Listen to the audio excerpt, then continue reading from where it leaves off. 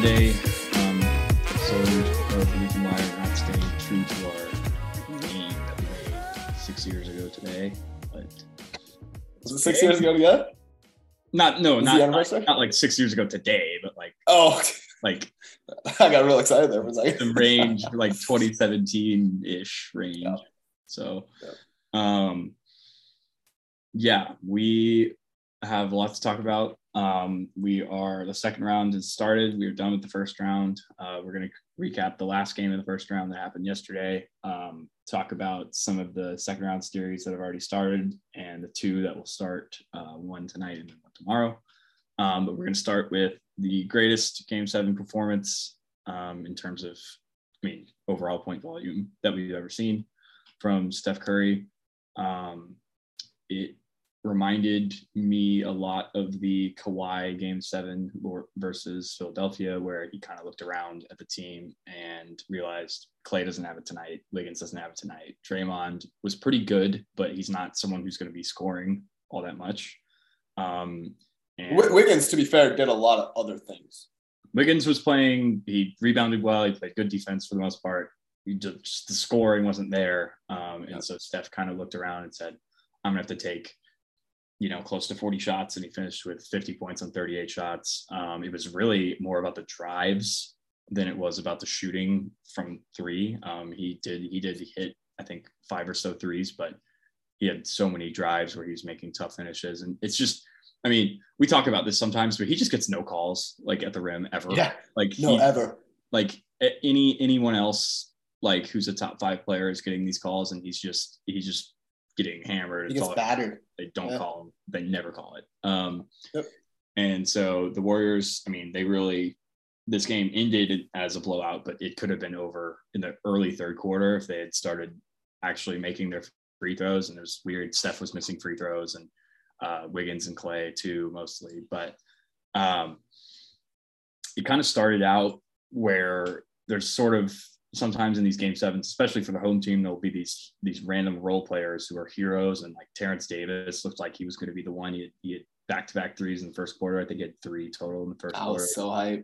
I'm like, oh, this could be like one of those games. We've seen it going way back to Shane Battier with the Heat. We've seen it with Kelly Olynyk in a Game 7. And then another example that I came up with was Ibaka in that 2019 game where I think he had like 12 points or something, but he was just the only other guy who was showing up for them, and they needed all of it. There were some signs that, the Kings were kind of showing their depth. Sabonis played a lot better in this game than he has throughout the series. We didn't talk about Game 6. That was on Friday night, but the Kings kind of roared back, and it got really scary for the Warriors team that had to go now win on the road with, 36 hours later with Curry already playing heavy minutes and Draymond playing heavy minutes and all of that stuff. Klay at halftime was just 1 for 10 in this game. Warriors were only down 2. So you kind of think, like, at that point, you were kind of feeling okay about the Warriors considering how bad he was playing. And he never really did much better. He got a huge 4-point play to end the third quarter, basically. But that was his only real notable moment of the game. Fox picked up his 4th foul in the early third quarter. I don't know how much that had to do with the outcome of the games because Curry was kind of cooking anyone on him. But really the two keys were Curry's epic performance and then just how many offensive rebounds Kevon Looney got, where I don't even understand how he gets some of these. He's like, he doesn't have like the inside position. Like, it's not like he's like boxing out Sabonis to where he's closer to the basket. Like, he's kind of like the ball will come to him and it's almost like he's like preventing Sabonis from jumping while also not jumping himself. And he just gets his hands on so many of them. And then he'll get like 3 offensive rebounds in 1 possession.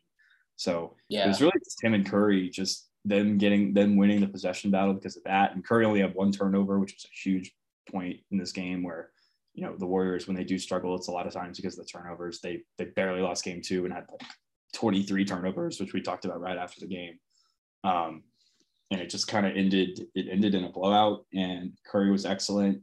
The Warriors as a team had 13 offensive rebounds in 8 minutes. during stretch in the third quarter. So they're just getting extra possessions and giving Curry extra chances. And then it was kind of over, like halfway through the fourth. You're like, the Kings aren't coming back, and they're kind of dead here. So overall, a pretty anticlimactic game, but we got to see one of the most points in the game 7 ever, and just a guy whose team and coach and knew that he was going to have to go this deep to get this game. So it was really impressive. Yeah, I mean, all-time Steph performance. It's kind of funny because I think was it like an episode ago or 2 episodes ago, we were kind of talking about like, oh, like Steph hasn't really had like these kind of moments. I honestly don't remember if we mentioned it in the episode or if we were just texting about it. But yeah, I mean, like he had the one against Boston last year, but like outside of that, like it's you don't see these just insane, especially like just, scoring, 45, 50 points from Steph in the playoffs. It just doesn't really happen.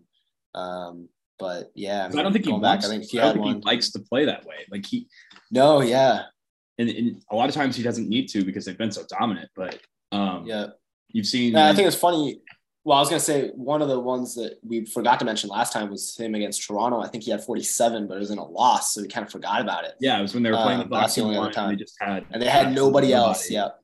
Yeah, this is before KD came back. I think that KD came back. That was in the game 3 to game 4 at Golden State. Yeah. Where he was like taking a lot of mid-range shots and stuff. But I think you've seen like in the recent, like you weren't seeing these crazy performances in 2015, 16, 17, 18 because it was just all the guys they had, and he could sort of be a distributor and take what the defense gave him rather than attacking. But you've seen as their roster is kind of, they've lost some of the depth that they had, and it's gotten more expensive, giving the guys the money that they paid. Poole is a giant contract now. Wiggins does too. Obviously, Draymond, Clay, and Steph. He's kind of having to reach back, reach deeper for these performances. And we talked about last time how the best player in the world spot is vacant, and I think there's a pretty good case to be made that it's Steph until someone takes it from him, whether that's beating him in a conference finals if it's Jokic, or I don't think I would put like LeBron or Davis ahead of him if they were to win this next round, but just someone going on a run like that, winning the finals MVP and winning the finals could be from either conference. But that's how I kind of feel. I think you're gonna have to take it from him if you want to prove that you're the best player in the world. So there's a bunch of guys that are eligible that can still do it, that are alive right now. But really grueling series. The Kings showed that they belonged, winning that game 6, especially on the road when you could kind of just feel that, like, I think we all thought the collapse was coming after the Warriors took game 5 on the road. So they proved they belong. Disappointing ending for them, but we've got this Lakers-Warriors series now that we'll get into. I mean, you can't say enough about Steph did, what Steph did in Game 7, but I mean, just go watch it. Like the drives, the threes, it was just masterful, no matter how inefficient it might be. Yeah, go ahead. Well, that's what I was going to say. It wasn't just like the threes, and like it wasn't like, oh, everything's just falling for him today. Like, no, he was going out. He was working. He was doing a little bit of, everything. And I mean, he was going ISO at some points, which you rarely see. And he was just attacking guys. Yeah. In the end, they really had no one who could stay in front of him. And that was one of our questions when we first talked about the series. It took a while to get to that point, but I think eventually he knew that he could take over like this. So now we have Lakers Warriors, which is probably the most, like, in terms of like star power and these marquee teams, this is probably the biggest like marquee playoff matchup that we've had since 2010, like in the finals, the Celtics and the Lakers. 2016. But like in terms of like marquee, like the Cavs, with the markets involved too. Cavs weren't really like a marquee like franchise. Okay. Yeah, I'll give you that. But yeah, 2016 would be the other. I think that 2016 is the only other one that's even close. Yeah, and I don't think it felt this way in 2017 and 2018 either. No, with those being the same matchups. But I mean, this series might be watched more than any final. What'd you say? I was gonna say this series might be more watched than I think any final since like 16. Yeah. Like the viewership numbers will be insane. Yeah. No, I'm sure the league's really happy that we got this. Yeah. I don't want to say that there was any like reading because I think the better teams won both series. Yeah. Especially with the Lakers. But man, this is living at the rim versus living in the exterior. The battle inside between you've got Draymond and Looney on one side and LeBron, AD on the other. You've got a Lakers lineup who's just huge now with Hachimura and Vanderbilt and all the size that they've added. Matchup wise, it's really interesting to think about how those bigs are going to match up, but also the guards. Like if you're putting Vanderbilt on Curry versus maybe a Reeves, maybe Schroeder sometimes, but I think there's a case to be made that you want AD roaming, so you're going to put him on a non-shooter that the Warriors have. There's a case for you want Draymond doing the same thing. I think Draymond versus LeBron just in general is pretty fascinating right now, especially when Draymond's playing defense, because they're like LeBron's not like he's at a stage of his career where like Draymond could probably stay in front of him consistently now, and he turned it on in the game 5 and game 6 was game 4 in LA, and game 6 was kind of over really quickly, but you could definitely tell he's picking his spots. He hasn't been driving inside as much, and I mean, just the individual defense will be impressive especially with AD and Draymond, and like who guards Steph, I think is a question. It's probably Vanderbilt. I don't think D'Lo is going to survive that at all. Schroeder want more speed, but Vanderbilt, I think, is probably the better option. Does he have the speed to match up? I don't know, man. Yeah, but I think your rim protection is so good that like it theoretically you should be able to protect the rim with Davis, even if Steph does get through. But I could see arguments for Schroeder too, being someone who can have a little more speed. But I mean, I don't think there's a good answer to this pretty much ever. Where do you hide D'Lo? Play? You put him on Wiggins, yeah. But then I think they might just. I think they might put LeBron on Wiggins, honestly. Yeah. If you're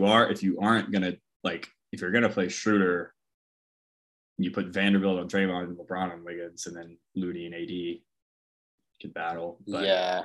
But then D'Lo, I think it kind of has to be Clay, like at least among the starters. Because I think Wiggins can take him. I think Steph obviously can take him. And he's too small for either of the bigs. So that's going to be. This could be a big Clay series then, though. Yeah, that's going to be interesting if Clay can attack that off the dribble, and we'll see how much the Warriors can even look to get that going, because that's not really his game. But you're going to see a lot of it in game 1 and 2. I don't know how much you're going to see of it like later, but I think they're going to try and if D'Lo does end up with that matchup, I think the Warriors are going to try and poke that weakness early. Sure. I mean, I think it's going to be matchup. I think LeBron's going to try to hunt Steph in the pick and roll, and I think the Warriors are going to try to hunt D'Lo. And the benches both are relatively pretty thin. I think the Lakers is overall a little bit better with what they've gotten out of Hachimura, but DiVincenzo could be big in this series with defensively, and so could Gary Payton if D'Lo is getting going. As he did sometimes in the Memphis series. Do you just give the switch? Like if LeBron wants to hunt Steph, like why not? Just give him the switch and then just play like aggressive help. Make those guys make shots. Like I wouldn't mind giving Vanderbilt like 5 threes. Yeah, I mean, I think that makes sense. Yeah. I think that's probably the way to go. Because I think LeBron's more adept to like find those shooters or a lack of rather than he is going downhill all the time, because he's got to conserve so much energy now, just the way he plays, and if he knows that they don't have it, like you can kind of tell. LeBron and Davis both, you can kind of tell within like the first minutes of game, like are they going for this tonight, or are they kind of like saving themselves? So that'll be interesting to see. The Warriors have home court, 6 seed versus 7 seed. I'm really struggling with making a prediction on this. I would probably lean Warriors, but man, yeah, I've been leaning Warriors, but like the AD stuff kind of like that to me, like he's an X factor, and then yeah, like ultimately, I don't believe that the Lakers are going to be able to like match the firepower. But this could be a really ugly series. I mean, the Warriors didn't really score like super well in half court, and they're going to have. That's what I was going to say. It's going to be very different for them because they've just played this team that's going fast like all the time, and the Lakers series was kind of more of a grinded out, and so I think it's going to trend more that way towards the grinded out because of how like the Lakers. I think they like to get out in transition, but I don't think I think they know they can't play as fast as the Warriors and expect to win. So it's tough. I was gonna say I feel like it's gonna play out a lot like the finals last year. Just with Lakers aren't as good defensively as Boston was last year, but I think it's gonna be that kind of series where if the Lakers can probably steal a couple games where they shoot really good and like you get a lot of buckets from Reeves, D'Lo's hitting, maybe even Vanderbilt makes a couple threes, stuff like that. But I just I can't see them like winning 4 games is a lot. I just can't see them winning more than 2. And the longer the series goes, it's really advantage Golden State. And yes, for sure. The miles that you're putting on LeBron and Curry's conditioning is just, we've talked about it before. Like he just can play as many minutes as you want. He won't get tired. I think Poole could be big coming off the bench if that's what they decide. Yeah. I think they will have him coming off the bench because you're going to have to match the size of the Lakers. If he's able to attack when Vanderbilt isn't out there, and they're going to have to like if they make like if LeBron's out there and they're having him guard Poole because there's just nobody else who can stay in front of him, like that could be a big factor in terms of like the rest and stuff that they're. I'm just worried about Poole, like in the minutes that he's going to end up playing when AD and LeBron are on the court. Like, how does he? Because they're going to hunt him, like AD especially. I think is going to hunt him, and they should. That'll be the guy to hunt on Golden State, even more so than Steph. But I really don't know which way I want to go with this. I'd probably say Warriors in 7. But man, I was gonna go Warriors in 6, but like it's so close to call. Like I could see the series going both ways for sure, and there are a lot of worries on both sides. I mean, look for LeBron and Draymond to get into it. Like look for LeBron and Curry to get into it. Like all that stuff could happen. Like suspensions could play a role. Like flagrant fouls could play a role. Like that, all that stuff is on the table here for such like. Like I think these guys don't dislike each other as they did like 4 years ago, but they're still like you could try to mess with each other, and I think you're going to see that a little bit. I don't know if I have any. Go ahead. The only other thing I want to mention is like I feel like the early part of a lot of these games is going to be huge for Golden State because I think that's when LeBron's going to be kind of more like not lax, but like he's going to give up a lot more of the responsibility, like you saw early in the Memphis series, where like Schroeder and D'Lo and like they're going to be running a lot of pick and roll actions with those guys and AD, and like those are the minutes that I feel like Golden State really, really needs to like lock down, get the stops you need to get, and run in transition, get as many easy baskets as possible. And if you build up early leads, like that's where I think the Lakers are going to struggle. But yeah, again, like if I don't know if D'Lo or again like Reeves has shown he can do it, but if one of those guys is like kind of cooking early, then like that's when you start to get worried about the Warriors because like like LeBron and AD are kind of work themselves into the game. I don't think I think AD is going to have a huge series, to be honest with you. I think he's going to have a little bit easier time.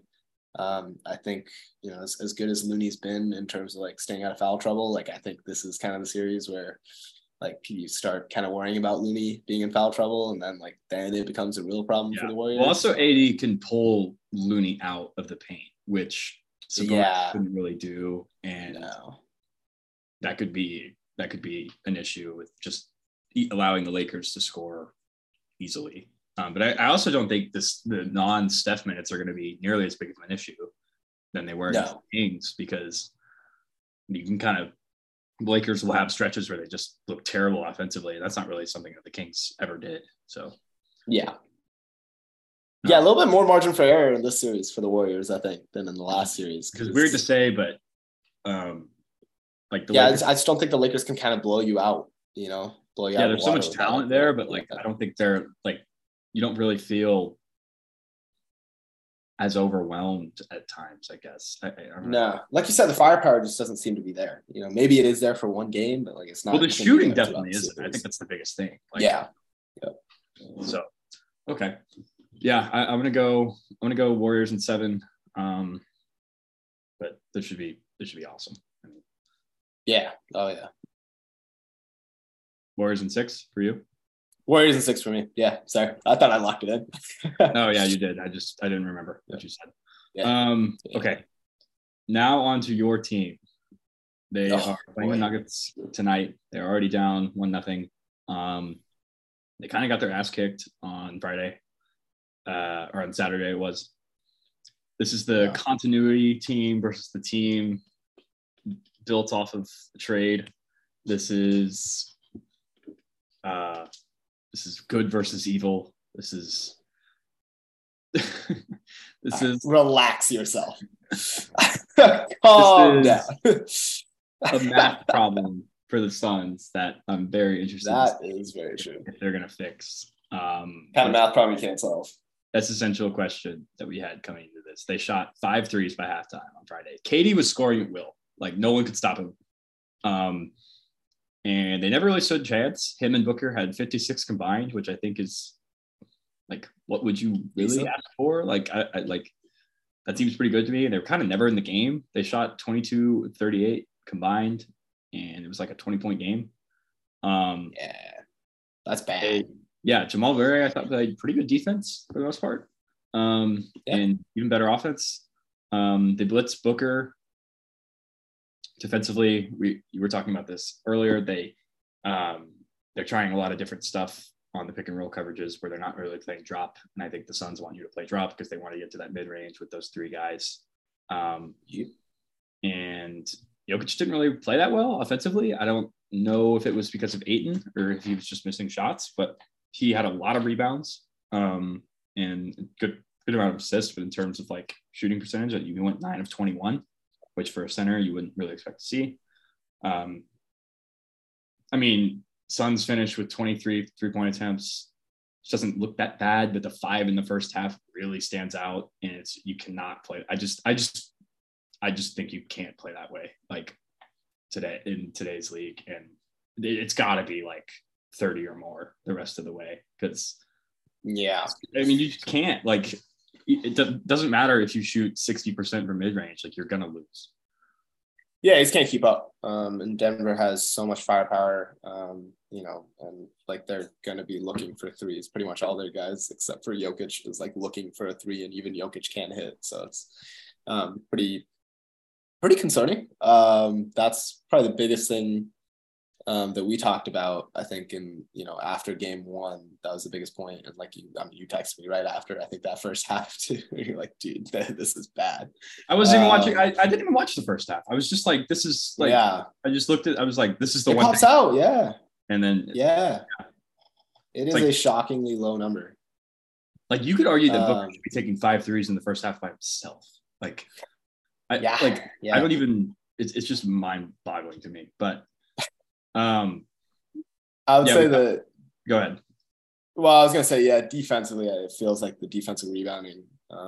It felt like rebounding was a huge problem against the Clippers early in the series too, and probably would have stayed a much bigger issue had Kawhi stayed healthy too. I think it could have cost us a couple games, but could have cost a series. But I think that's the other thing that like you got to be able to get on the boards. I think Jokic had 8 offensive rebounds by himself. Can't allow that. If you're 8, and like that's literally the biggest thing that he needs to do. He doesn't need to be the guy that needs to worry about scoring. Like the scoring needs to come from, like you said, more threes. I don't know if that's Booker taking more threes. I don't know if that's trying to open up, Craig or Kogi for better looks from 3. But you got to look for that offensively. But like Aiden's main thing this series has to be like, if he wants to prove himself this series, this is on the defensive end. This is rebounding. This is trying to get us extra possessions. I think I will check the stat right now, but I'm pretty sure that Denver shot the ball just like many more times than us. Like it wasn't just the fact that they were shooting more threes, but they just had so many more chances with the turnovers and the rebounding. And that stuff, like, again, like against a good team, that's going to just eat you up, right? Like you're not going to be able to keep up. Because, yeah, I mean, Denver had 101 total field goal attempts. We had 80, a lot, by the way. You know, that is a lot. In general, like you don't really see teams going over 100. No, like it's really bad. And so, yeah, you can't really allow that. And like you said, I mean, Durant was pretty efficient. Booker was pretty efficient. I think the most concerning thing out of those two was that they combined for 10 turnovers. You can't really have that. But yeah, I mean, Ayton finished with 7 boards. Just, I mean, that's just not going to cut it, you know? So a lot of things to fix. The pick and roll stuff was also interesting. I think I'm less so worried about that because that's more of like CP3 and Book and like KD are like smart enough to kind of figure that out over the course of a series. There's a lot of like little timing stuff. Macias Duncan, if anybody follows him on Twitter, which you should follow him on Twitter, he had like a whole breakdown of the pick and roll coverage stuff that Denver did in game 1. That again, like, you know, they're putting Jokic on the level, so he's basically stepped up, and so, you know, you're not really getting the downhill charging like CP3 or Booker or whoever, which kind of messes with what we can do out of a pick and roll. And the spacing was really weird. And again, some of the spacing stuff was also that we don't look for those threes, right? We don't, you know, necessarily space out to the 3-point line in the way that you kind of need to, and don't really have the respect to space out to the 3-point line the way that you need to. Craig was huge in the first round with that.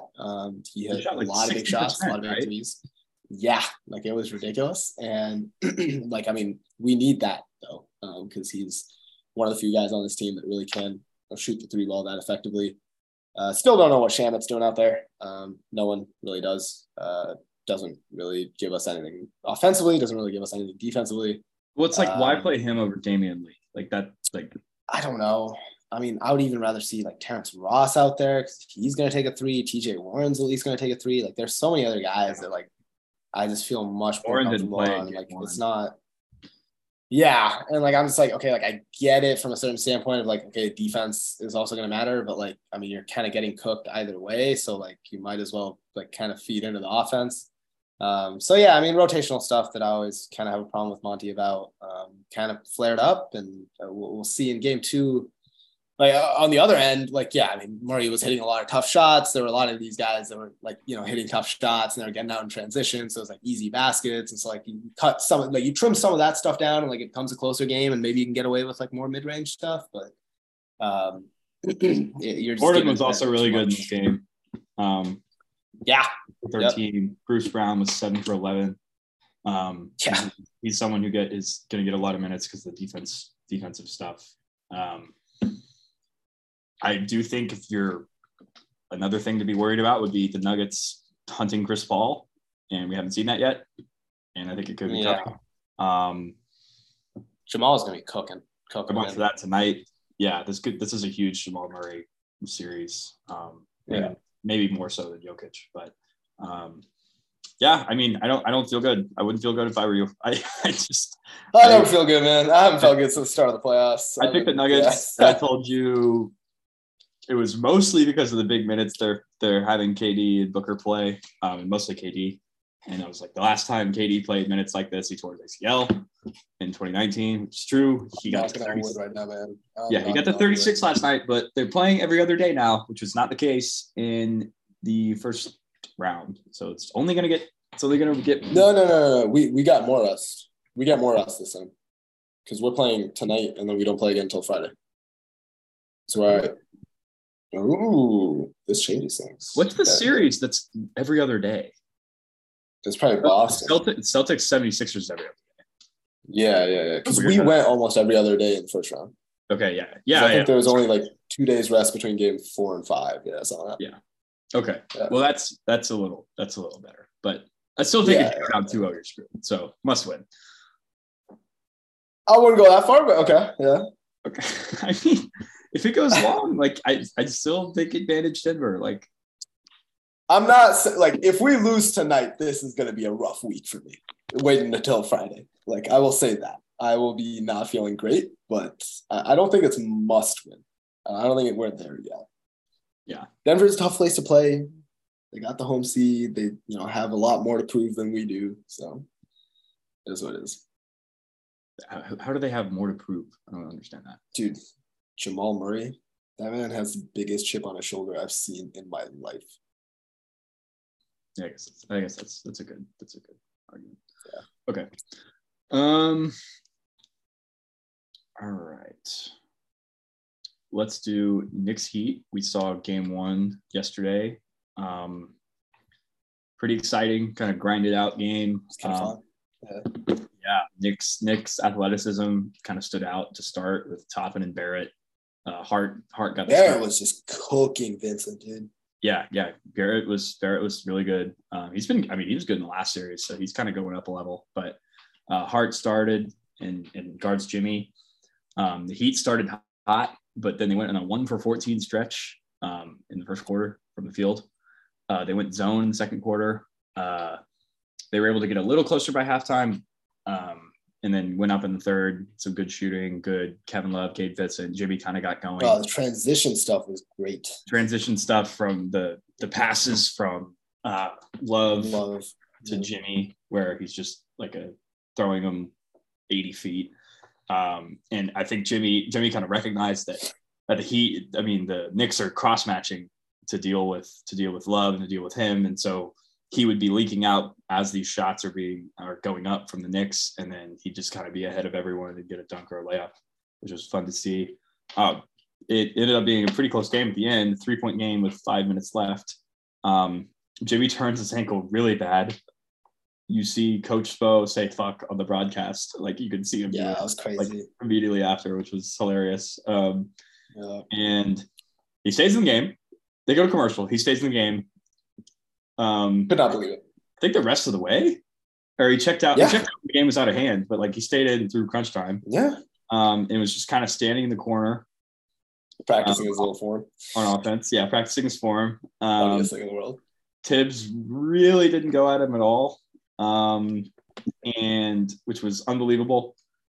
There was one time where they tried. They called, I think it was Barrett for an illegal screen, but there are lots of ways they could have attacked him with Brunson and Barrett, and it never happened. There was that, and then there was literally a play where I think it was Barrett and maybe it was Toppin on the left wing. They get the switch. They literally have the switch that they want, and they don't RJ called for a screen, and so then Jimmy was just able to switch back. It was the stupidest thing I've ever seen in my life. I'm not gonna lie. I don't know. There was just no awareness there at all. I was losing my mind. I was texting you. I just couldn't believe it. It's just dumb basketball. I don't know what they were playing. No, it did make sense. Lowry was huge to close the game. He got a couple of strips, a couple of big rebounds, jump shots. Huge 3 from Vincent where he falls down. Should have been a 4-point play, because I think he definitely got fouled. Big block from Martin, and then the Heat are up 10 with 3 minutes left. And the game's just kind of over. If you're a Knicks fan in that building, you're like, what is happening?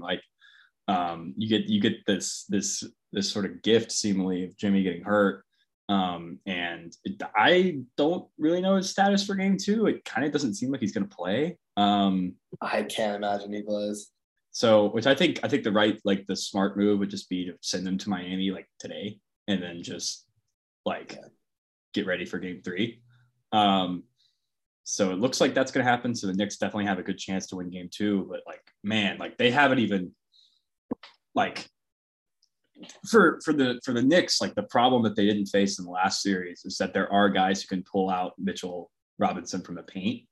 And I find it another point is I find it crazy that the Cavs never tried to hack him, because considering he's a free throw shooter, and just kind of mess with this. Larry was just every time he would go up for a dunk, Larry's just fuck, you're not gonna score this. You're gonna have to earn him from line. Yeah. Yeah, no, which is smart. That's a veteran thing, and it's savvy. The Knicks kind of didn't really attack Kevin Love, which I think maybe that's not a great strategy, but the Heat kind of they kind of trapped Brunson, but it wasn't like super aggressive yet. And I think that could be coming. And Randall didn't play in this game.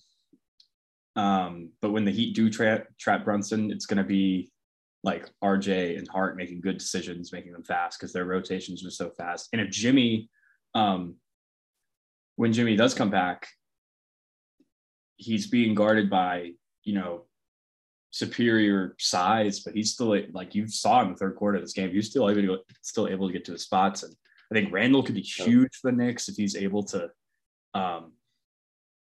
he's someone that he's like the only other guy that you kind of have to worry about creation wise. Like RJ's kind of not at that level yet. So like if they are going to trap Brunson, he's the outlet, and Bam can sort of pull Robinson out to like the free throw line where they like to operate with him in the elbow. So there's a lot of specific advantages that they have, or this team, that the Knicks didn't have over the Cavs, or did have over the Cavs that they don't versus Miami. So it's interesting. Yeah. I was a little bit, the main things with Miami I was concerned about was the Vincent trade-off of you need him because you need the scoring versus on the other end, you're really struggling with him. And in the first half, they were kind of going at him repeatedly, and it was just kind of buckets all day long. And RJ was scoring almost at ease just because he was able to get to the rim pretty easily.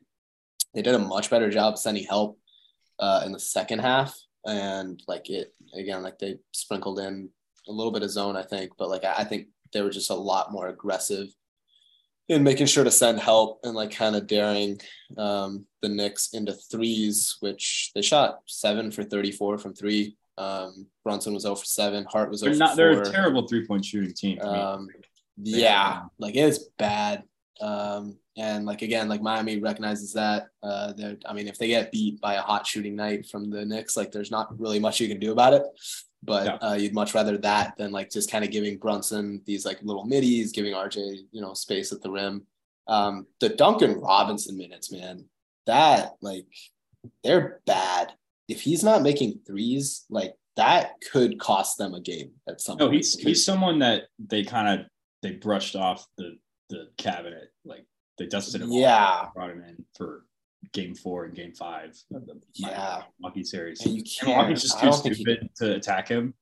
Maybe Tibbs is too, but if he's not making he has no impact. But the Knicks are better. The Knicks move the ball a little bit more than Milwaukee. Milwaukee's so much more stagnant. And I feel with Robinson, I honestly was more disappointed with his off-ball defense than I was with his on-ball defense. I think on the ball, at least he kind of knows what he's doing, but off the ball, he was just giving up backdoor cuts to Toppin. It didn't seem like he knew where he was going.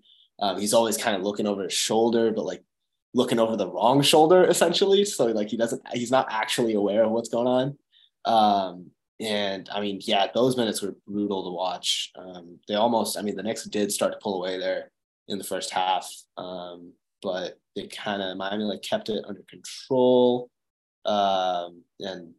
Second half, you kind of expect Spo to be able to make the adjustments and you expect him to outcoach Thibs, but still, it was there are some concerns here for Miami that the Knicks have a lot to work with, but I think at the end of the day, you're just gonna have to make some shots, and that's kind of what I've been worried about with this Knicks team the whole time, is that their offense does kind of stall out, and if it stalls out against Miami, all of a sudden then you got to make sure your transition defense is great, because otherwise you're going to end up losing the game exactly how you lost in Game 1, where Miami just gets so many easy baskets in a row, and all of a sudden they have a big lead and you're kind of playing from behind the rest of the way. Yeah, the Heat kind of just had that third quarter just kind of changed the game, and their shooters got hot, and the Knicks kind of didn't adjust to some of the things that Lowry was doing to get up the intensity, and that's kind of the story of the game, besides the Jimmy ankle, which I think will probably loom large in Game 2. I don't know if Randall's going to play in Game 2. I haven't seen anything about it. Yeah, it's kind of weird that we have nothing on that. But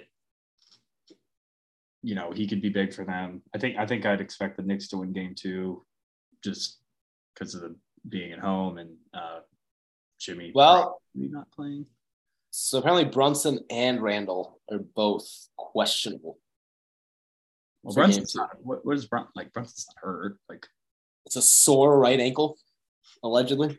So I don't know how bad that is. I feel like he plays, but I don't believe that. I watched the whole game and I didn't see anything. Yeah, it seemed like he was moving fine, but you never know. Yeah. Well, it's a really physical series. It's a throwback series. And it's a good one. So it's kind of someone said that yeah. No, go finish your thought. I'll say that. It's kind of getting overshadowed. Like it's like everything is gonna get overshadowed by this Lakers Warriors series that's coming. Oh yeah. Yeah. And I think the East has proven to be like we kind of were thinking like, oh, the East Final Four is gonna be so much fun. And it's kind of like the West is looking to be better right now. So I think it's interesting how that's kind of flipped. But go ahead. Well, I was gonna say, like, someone I think tweeted yesterday, like how watching like the East playoffs versus watching the West playoffs, like it literally seems like a different sport sometimes. And like I could not agree more. Like some of these East games are just it's a different style of basketball completely. Yeah, which I think is cool, honestly. No, I love it. Yeah, no, I really do. And I think that was like the biggest example of that was probably the Warriors Kings series. That was like the marquee one that was so fast, so much scoring. I think Lakers. But even I mean the Clippers Suns. Yeah, Clippers Suns was a lot of threes, a lot of scoring. And I mean, Knicks Cavs especially was just like a dogfight. Like, just no one was shooting well. Just big men, physical. The Nuggets Suns is also up and down, great offenses. Yeah. Neither of them can really stop the other. So, it's gonna be fun. The Celtics Sixers series we'll talk about now has kind of lost some of its luster because Embiid this game is like about to start and Embiid isn't playing. So it's doubtful. He hasn't been. I didn't see anything saying that he was ruled out. But I did. Yeah, he got. Okay. Yeah. He. Oh yeah. Right. Okay. Yeah. He will play with a brace when he returns, whatever that is. Awesome. So they're going to start Paul Reed tonight. Apparently Embiid didn't run at all, but I think it's pretty probable he's not going to play in game 2 either. I wouldn't be surprised. No. But man, this is 2 second rounds in a row for Philly where Embiid has missed both the first 2 games. Yeah. And they probably could have taken one of those games with Miami last year. And I mean, this year it's kind of like I probably would have picked Celtics in 5 either way. And now I'm definitely am. But that's crazy. You think? I mean, I would have picked Celtics in 6. But yeah, I mean, 5 that's crazy. It's not that much of a that, like you really you don't think Embiid's gonna? I don't know. 5 just seems a little disrespectful. Yeah, I guess. I don't really. 6 is I would go 6 because I don't like they did kind of let the Hawks back into it. They didn't really put on their throat. So, but man, I mean, if he misses the first 2 games, these should both be blowouts. And these are games that you turn off at halftime potentially. Comes back game 3. I hate to say it.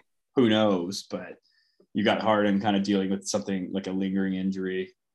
I think Maxi's going to have to be incredible for them to steal. I mean, I feel like they have to steal one of these first 2 games. And if Embiid's in play, it's going to be up to Maxi or like crazy Harden performance. I just don't really see it. So, I mean, if we don't see like a throwback Harden performance, I just don't see how Philly like stays in the series. Yeah. I mean, Embiid could be dominant. Like Embiid could be dominant in game 5 where it's 2-2 and they win. But then you're like, and you got game 6 at home in Philly, and just all the history of that building, like you just don't feel good ever. So we talked about this with the Toronto first round series last year. Like you just feel like they're always gonna blow it. Genuinely, yeah. I mean, the Celtics are like minus 560 favorites right now. It opened at minus 300. I was fully ready to bet. Like if it would have been like minus 200, I would have bet on the Celtics like heavy. Right. But it opened, it was already in the 300s. It's like, this isn't even worth it anymore. So, I don't really know how much we can even talk about this because it's just kind of, maybe it's not playing. I mean, I just don't know what Philly does, because like, again, like without Harden just kind of dominating and pick and roll stuff, which again, like he also, like Boston's been really good at blowing up his pick and roll stuff. at least when they played in the regular season. So I just don't know like what they do. I don't know how they score. It's like the biggest problem. Without Embiid on the floor, even with Embiid on the floor, like I think they're going to struggle to score. So yeah, like, I just don't see a way for Philly to win the series. And like that's kind of bleak, but like it feels like every other series I can at least see a case for both sides. This is the one where I'm just like I don't know how Philly wins the series. Yeah, it's like you can't go small. Like there's No. no like real solution to this. Boston's just they have so much personnel, and Philly doesn't really have the one like the game changing guy that can just push you over the top like a Curry. Without a beat, they don't have that. Yeah. And even with Embiid, like it's so much easier to kind of like scheme against him than it is like a Curry. Yeah. Right? Yeah. So I'm worried. Yeah, I'd be worried if you're a Philly fan. If you're Boston, I mean the door is open for it's Boston kind of a free ride to win the right title. You either next round, you're either if you can get through this, you've gotten lucky with this Embiid injury. You can. Yeah. I mean, the Knicks have played them well before, but we saw this Celtics team against the Heat last year, and it feels like the Heat are worse now than they were then.